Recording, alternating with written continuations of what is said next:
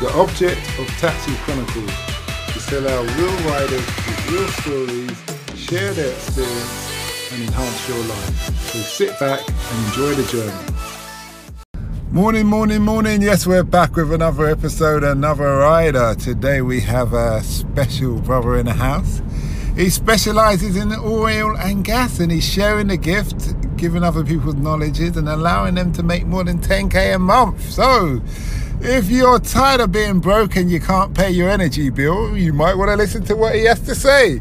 Nice to have you here today. Hey. How you doing, brother? You alright? So what's your podcast, what's your YouTube channel called? Well, it's not actually on YouTube, it's actually on Facebook. Okay. So they can just find me, it's actually my personal one. So it's Steph R. Nyahore, my surname, Gnahore. Okay, that's good. So where does your background come from? Why oil or gas, and why did you decide Facebook? Well, my background, so I've got about 8 years experience in the oil and gas industry as a recruiter, mainly working with the likes of Total, BP, ExxonMobil and other subcontractors. And why did I decide to do it on Facebook? Basically what happened is, after I left the industry, I basically wanted to do something different, mostly working for myself. And then I just thought, why would I not want to help people to basically be able to have the skills to always find a job without having to rely on recruitment agency or struggle out there? And I targeted oil and gas industry.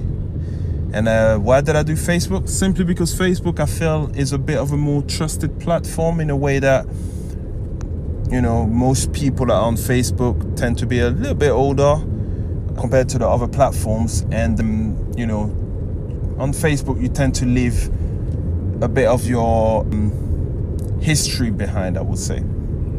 So when people go on it, they don't see the first picture of you on a yacht or in a business plane. They can kind of see your pictures from when you was maybe in high school or college or uni. You know, they can see some of your embarrassing pictures, and it just builds that sense of trustability, I would say.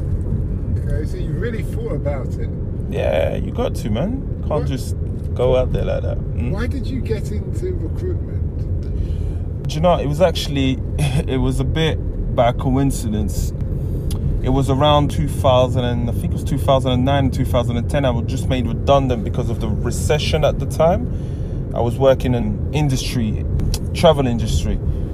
Yeah, so literally what happened is the company that was next door to the company that I was basically being let go of was the company that introduced me to the oil and gas industry.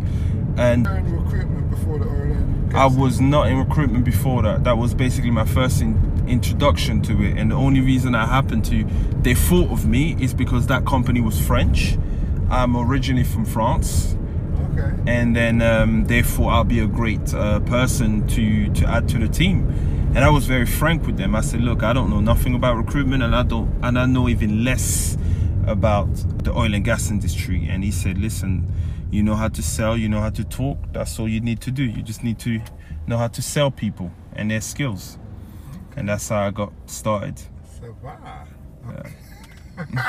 That's one of the few French words I know. Yeah. Okay.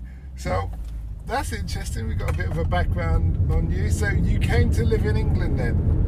Well, I actually came when I was very young. Came with my family in '97 when I was about 12. Okay. And yeah, I've been there ever since. I mean, I've been back and forth between London and Paris, but yeah, I've been here for a while. That's good. You ever thought about going back to live in Paris? I have a couple of times, and nah, I wouldn't want to go back. Okay, that's interesting. So what have you learned that you wish you knew when you had started in this industry? Probably say that I didn't know at the time how much bigger I could have been. I could have ventured out, basically. Before, I was very focused just on the recruitment side, rather than I could have just basically focused on so many different aspects. So, alright. So when you say bigger, you could have. Was it a case like where it's very common in this country that people focus on working for somebody rather than working for themselves, and then you realised you could have been bigger if you worked for yourself earlier.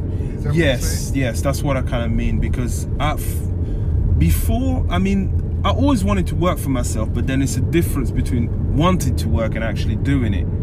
And at the time, I think that I was thinking about it a lot and thinking about the perfect plan, when realistically, if all that time I would have been thinking of doing it by myself, then I would have made all the mistakes that needed to be made, and I would have been I would have been in the situation that I am in now a lot earlier.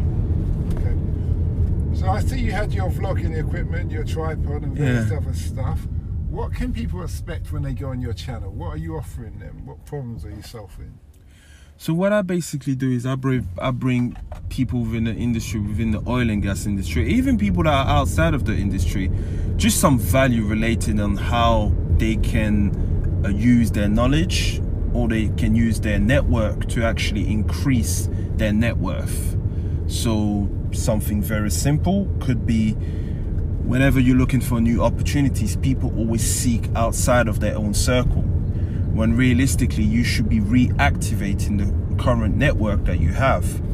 You've got, you know, no matter what you've done in your life, you've got a good 30 to maybe 40 years if you're older of connection with people.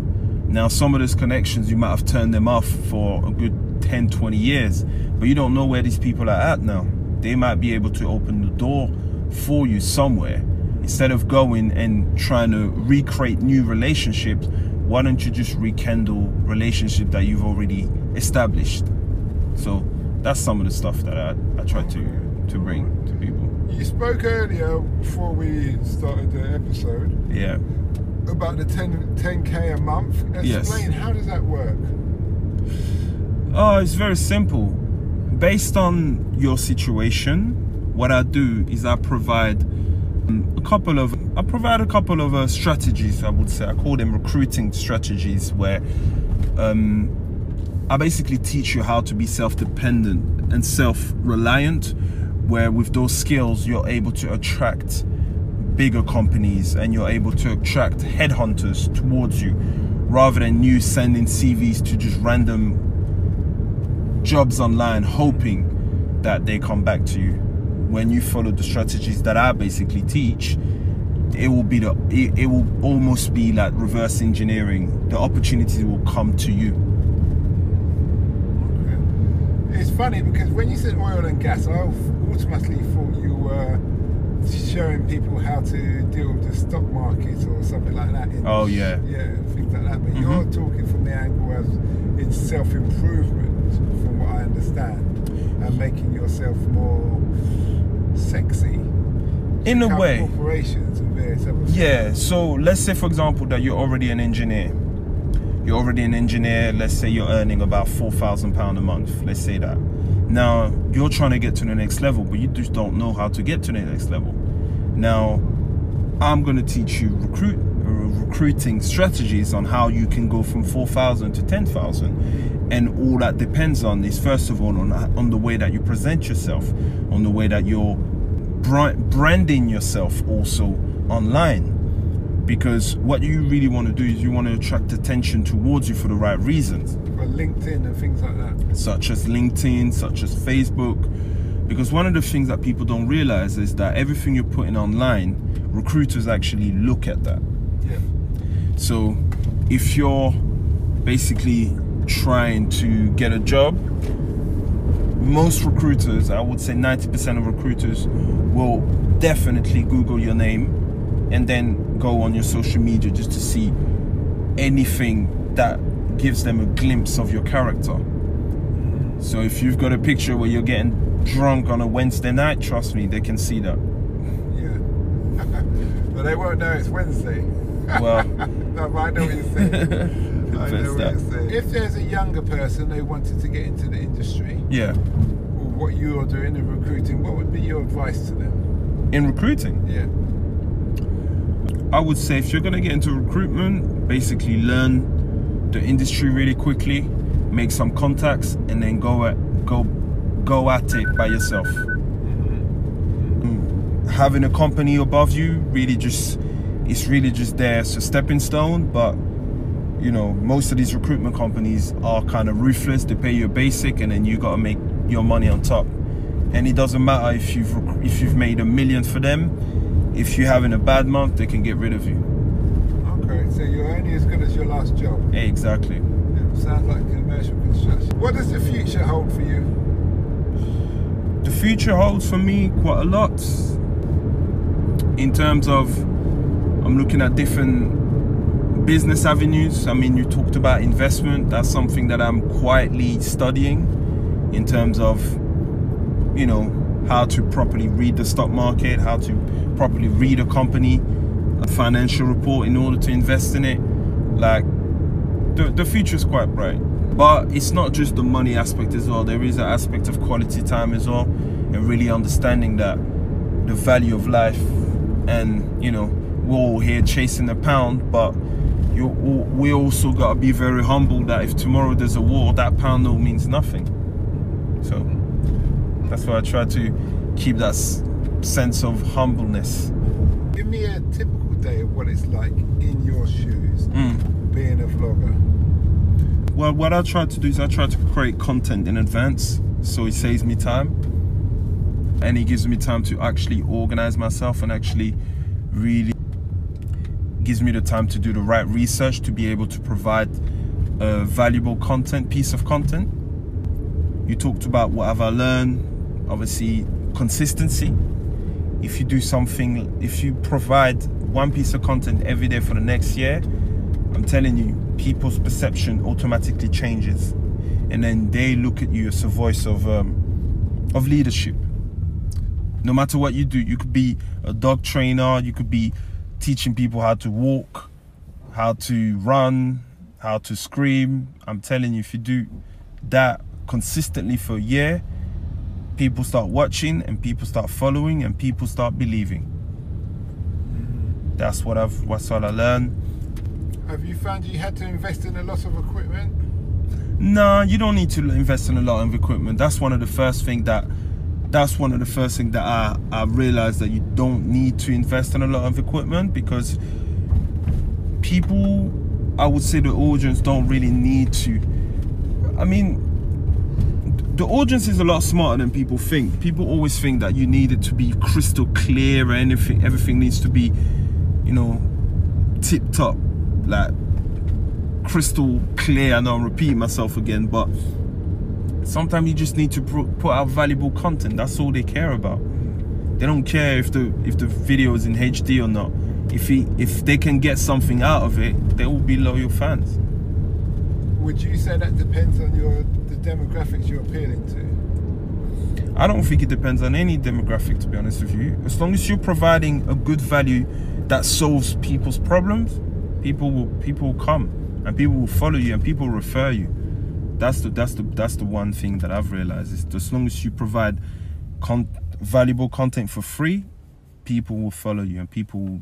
Sometimes I've even seen people give you money just because they enjoy what you're doing. If you could do it all again, yeah, what would you do differently? If I could do it all again, I probably would have started that a lot earlier. Somebody did tell me to do something that I'm doing right now a good 7 years ago, but I didn't have the confidence back then to actually go ahead with it. But for me personally, I mean, I've got the ability to do what I'm doing anywhere in the country. Like tomorrow I'm traveling to West Africa, and I'm going to be vlogging from over there. And you know, I believe that's the future of everyone. Realistically, is not being able, I mean, it depends, obviously people have different type of jobs, but if you have the ability to be in another country and really just be a digital nomad, why not? Yeah, I'm going to Ivory Coast. Ivory Coast. It's right next to Ghana. Yeah, French speaking. Yep. Yeah. Oh, that where you're from? That's exactly where I'm from. Yeah, I got a big following in Africa. Not necessarily in West Africa. I've got mostly in Northern Africa, in Egypt. Oh, it makes sense. They've got oil and gas. That's it. Yeah, exactly. But I mean, I'm slowly growing anyway, and that's something. It's long-term project. I know I'm gonna get different type of followings, and the market's gonna be opening in different areas. So I'm not really fussed, because right now I'm just focused on the quality, making sure that I'm providing good content for anybody that's listening to me. Yeah, that's true. It's all that consistency. If you keep it up, then you'll eventually get there. So in terms of core value, what I do is I stick to quality. So I don't promise you the world if I can't do it. And I'm very, very honest with my analysis when I talk to any oil and gas consultant. So that means if somebody's coming and they ain't got no job and they think that by talking to me they're going to be earning 150k a year, like, I tell them the truth. I tell them the steps that they need to take, because I strongly believe in reputation. If I scam one person, that's a short-term solution, but it gives me a long-term headache. So I'd rather just be completely honest, even if that means I can't serve everyone. Doesn't matter. As long as I do my job right, you know, it will pay in the long run. Yeah. You've been a great guest. What's the gift/impact you want to have on the world? I don't know. That's still something that's unanswered, I guess. Obviously I want to help people, but you know, I don't know. Well, that's it then, isn't it? If you want to help people, that's the gift that you want to give the world. It's true. Yeah. Okay then, well, thanks a lot for that. And we wish you well. Thank you. And to the listeners out there, don't forget to check out our sister podcast, Africa Investor Stories, where we interview people who've invested in Africa from around the world and hear their experience. We hope that episode enhanced your life. We post an interview every day, as well as vlogging on our social media channels. Don't forget to subscribe to get our latest episode.